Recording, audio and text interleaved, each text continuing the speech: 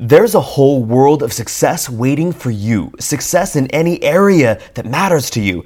Whatever you desire to create for yourself, the universe says yes. And if you're tuning into this show, you're likely ready to drop the outdated model of struggle and sacrifice. This is the time to attract your success. And I want to reveal a methodology of attraction different from anything you've seen before in a free masterclass, The Energetics of Success. This 90-minute class can change everything for you. Register for free at andrewdonovan.com/success or click the link in the podcast show notes.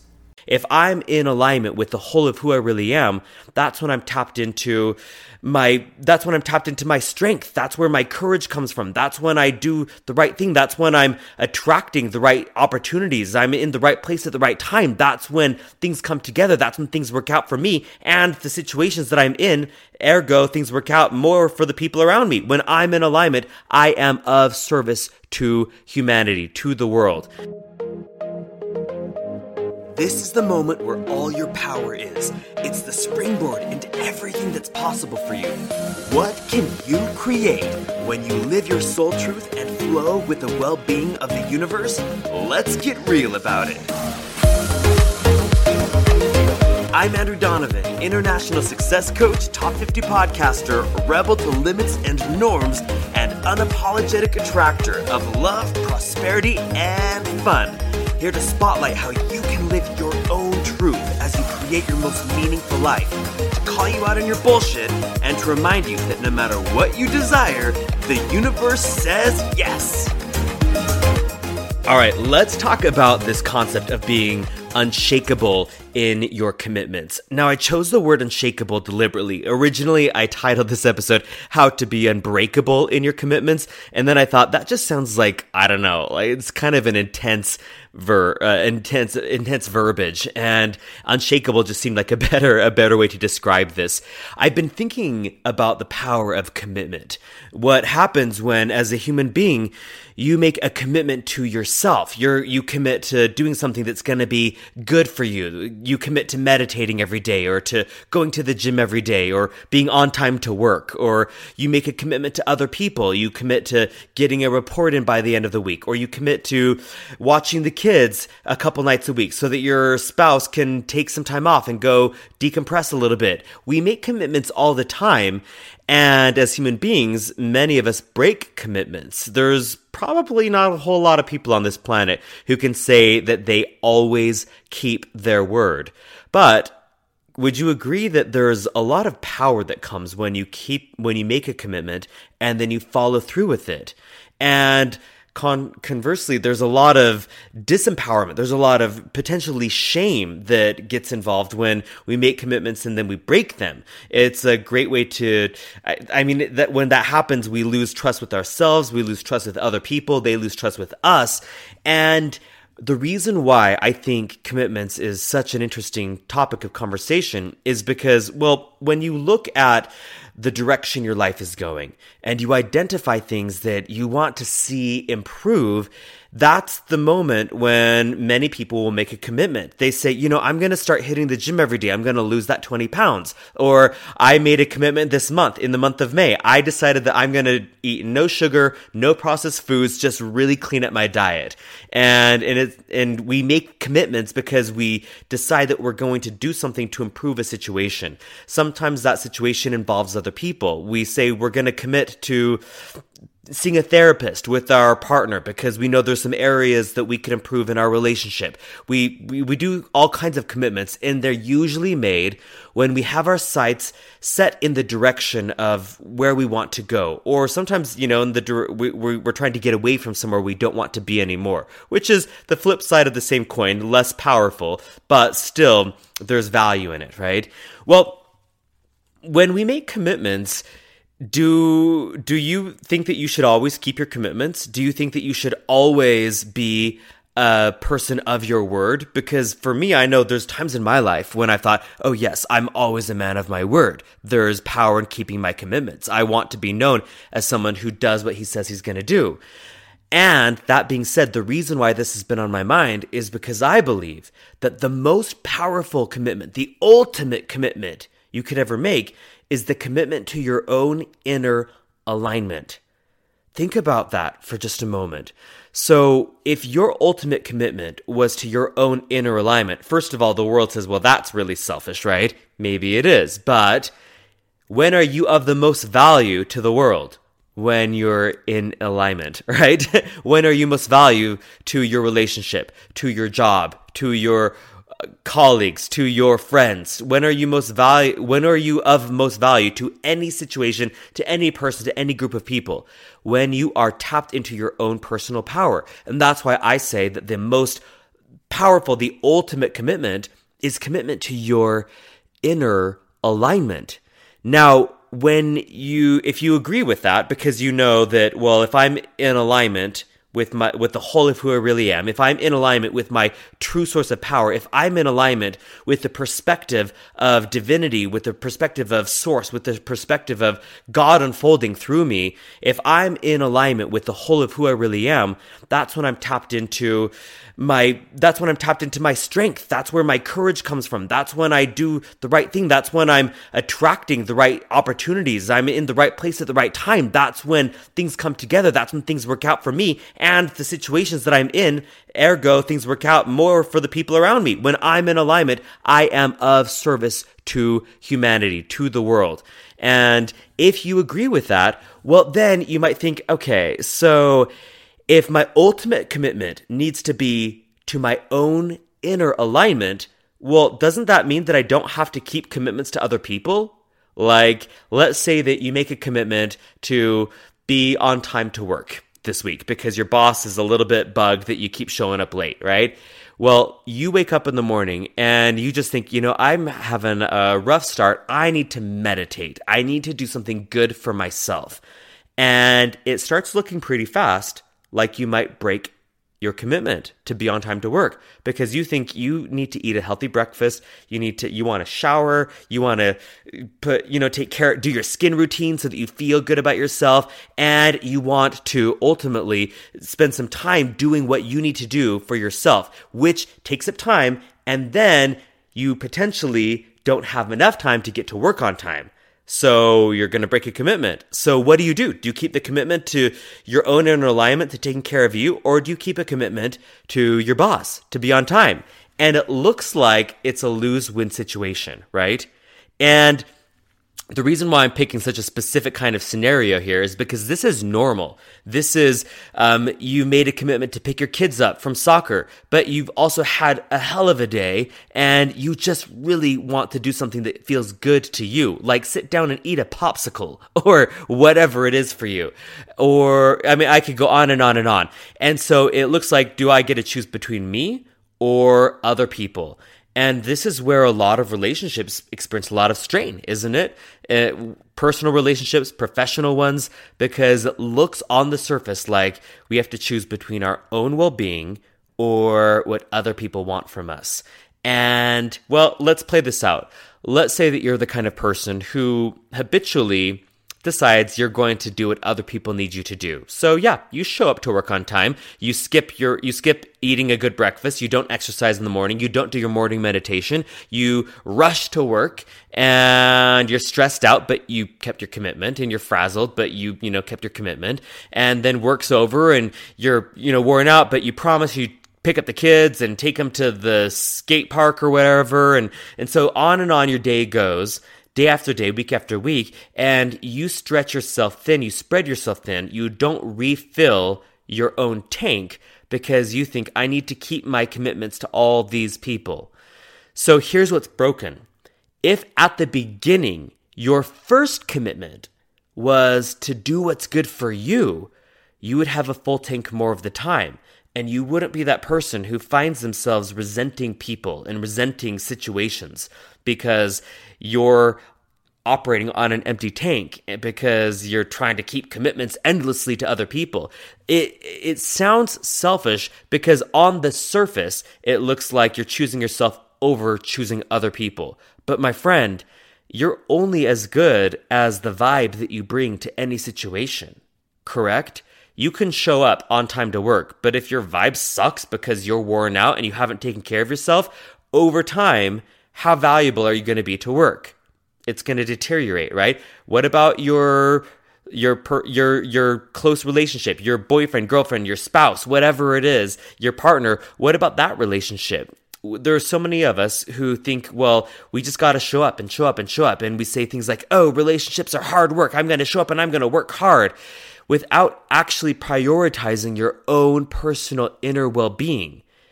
And, well, you and I both know that when you look at healthy relationships are just the sum of two healthy individuals who come together, having already been healthy. It's actually completely false that two suffering people can come together and struggle and work hard together and end up with a healthy relationship. You can go interview 1,000 successful therapists and they will all say that's not how it works. But that's how we show up in life.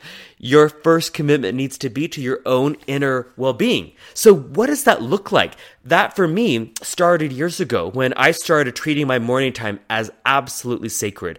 I think it was, maybe 8 years ago. I said, I will not look at my phone first thing in the morning. And I don't. And when my alarm goes off and I notice that list of notifications, some of them are fun, some of them are funny reels on Instagram that, accounts that I follow posted. Some of them are people saying they need help with something.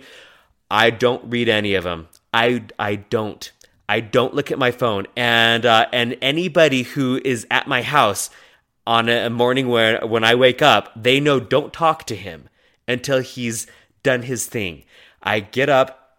I do a couple of vinyasa flows in my bedroom. I do some breathing. I greet the day with open arms. I meditate. I whip out my digital journal on my tablet and I write down lists of positive aspects, or I'll do like a focusing exercise to calibrate my energy, calibrate my thoughts for the day.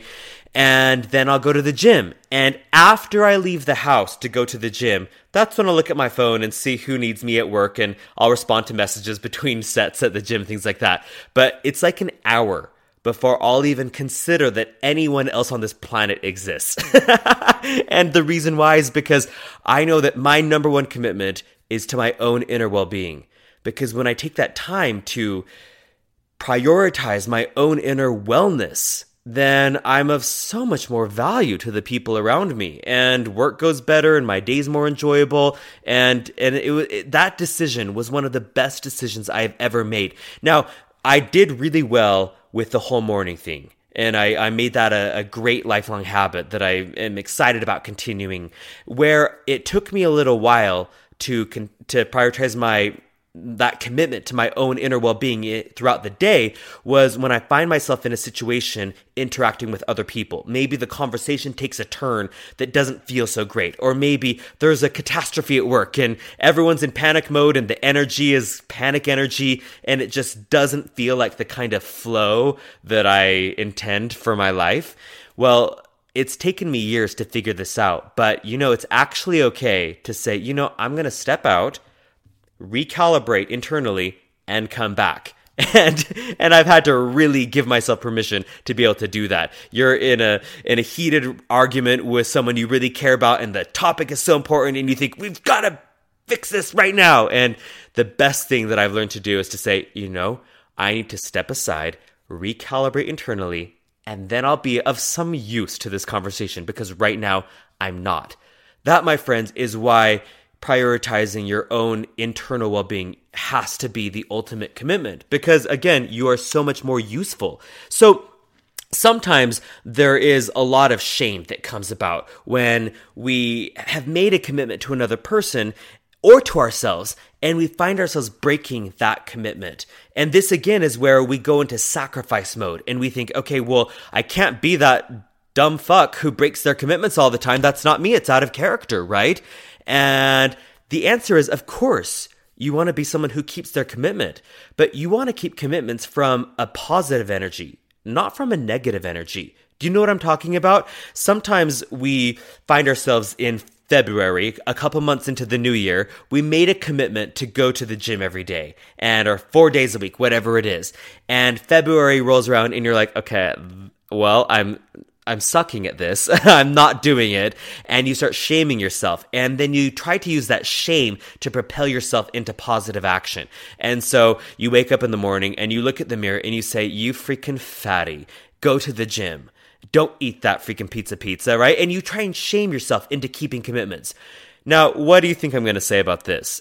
Of course, the answer is you can take any action from the upper half of the energetic scale or the lower half of the energetic scale. Upper half of the energetic scale is energy, emotions like positivity, optimism, hopefulness, encouragement, excitement, enthusiasm, appreciation. Lower half of the energetic emotional scale is guilt, shame, irritation, frustration, anger, impatience, annoyance, depression, all of that stuff. You can take any action from either direction. But where do you want to spend your time? How do you want to live your life? Do you want to go to the gym because you're shaming and guilting yourself into it? Or do you want to go to the gym because you're appreciating yourself into a healthier state of being? Do you see that? And so can you shame yourself into keeping commitments?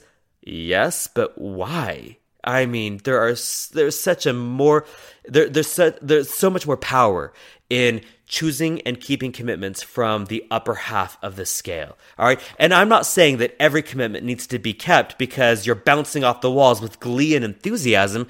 No, sometimes you get to be gentle with yourself and you get to say, it's been a week and some things have happened that I didn't love, and I didn't, so I found myself in some moments where I wasn't tending to my alignment as best as I could, maybe, but I'm doing okay. It's all right. And you find a sense of just gentle relief, gentle forward anticipation. You can be gentle and let that be what gently leads you into keeping commitments. But do you understand the fundamental difference between keeping commitments from an upper half of the scale or a lower half of the scale vantage point? Motivation. It's night and day. And your point of attraction, just so you know, is drastically different depending on where you're coming from. And this goes, by the way, this also applies if you are the person who oversees other people in their commitments, like you're a parent and you're parenting a child, or you're a manager and you've got employees that you oversee. You can ask people to keep their commitments from the upper half or the lower half of the scale, and the entire dynamic will change. The relationship will change depending on where the commitments are coming from and how they're being kept. All right. So the answer is break up the shame around commitments. Break up the shame and ask yourself how the commitment could be approached from a space of gentleness, from a space of, if you can reach for it, love, because that's a great place to keep commitments from. Loving yourself, loving others, but you don't ever want it to be from resentment or from annoyance or from anger. That's the time to step aside, recalibrate, go do a 10-minute, 15-minute meditation, do a journaling exercise, whatever it takes for you to find that feeling of inner alignment. And one other secret that I'll tell you is you can also change commitments. Did you know that? It just takes communication, early communication. The time to change a commitment is not after you've broken it. It's before it needs to be changed. And so if you've got a business partnership, or if you've got a commitment to yourself that you're going to, eat a certain diet for a month, and then you think, the birthday party's coming up this weekend for my grandma, and I want to just enjoy the time with my family. Make the decision to change the commitment and communicate about it early, not when it's too late, after commitments have been broken and trust has been broken, and, on and on.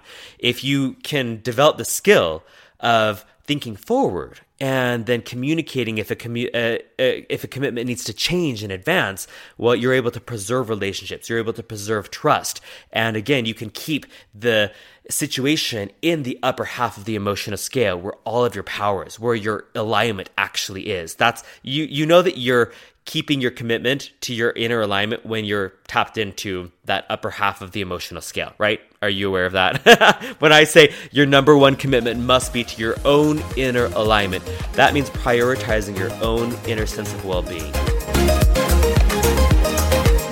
Thanks for tuning in. If you found something valuable in this episode, or if you're loving the show in general, it goes a long way when you leave a rating and review.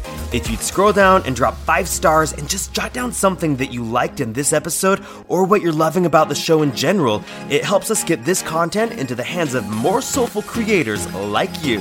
So many thanks for leaving your rating and review, and for sharing episodes you like with the people who matter to you.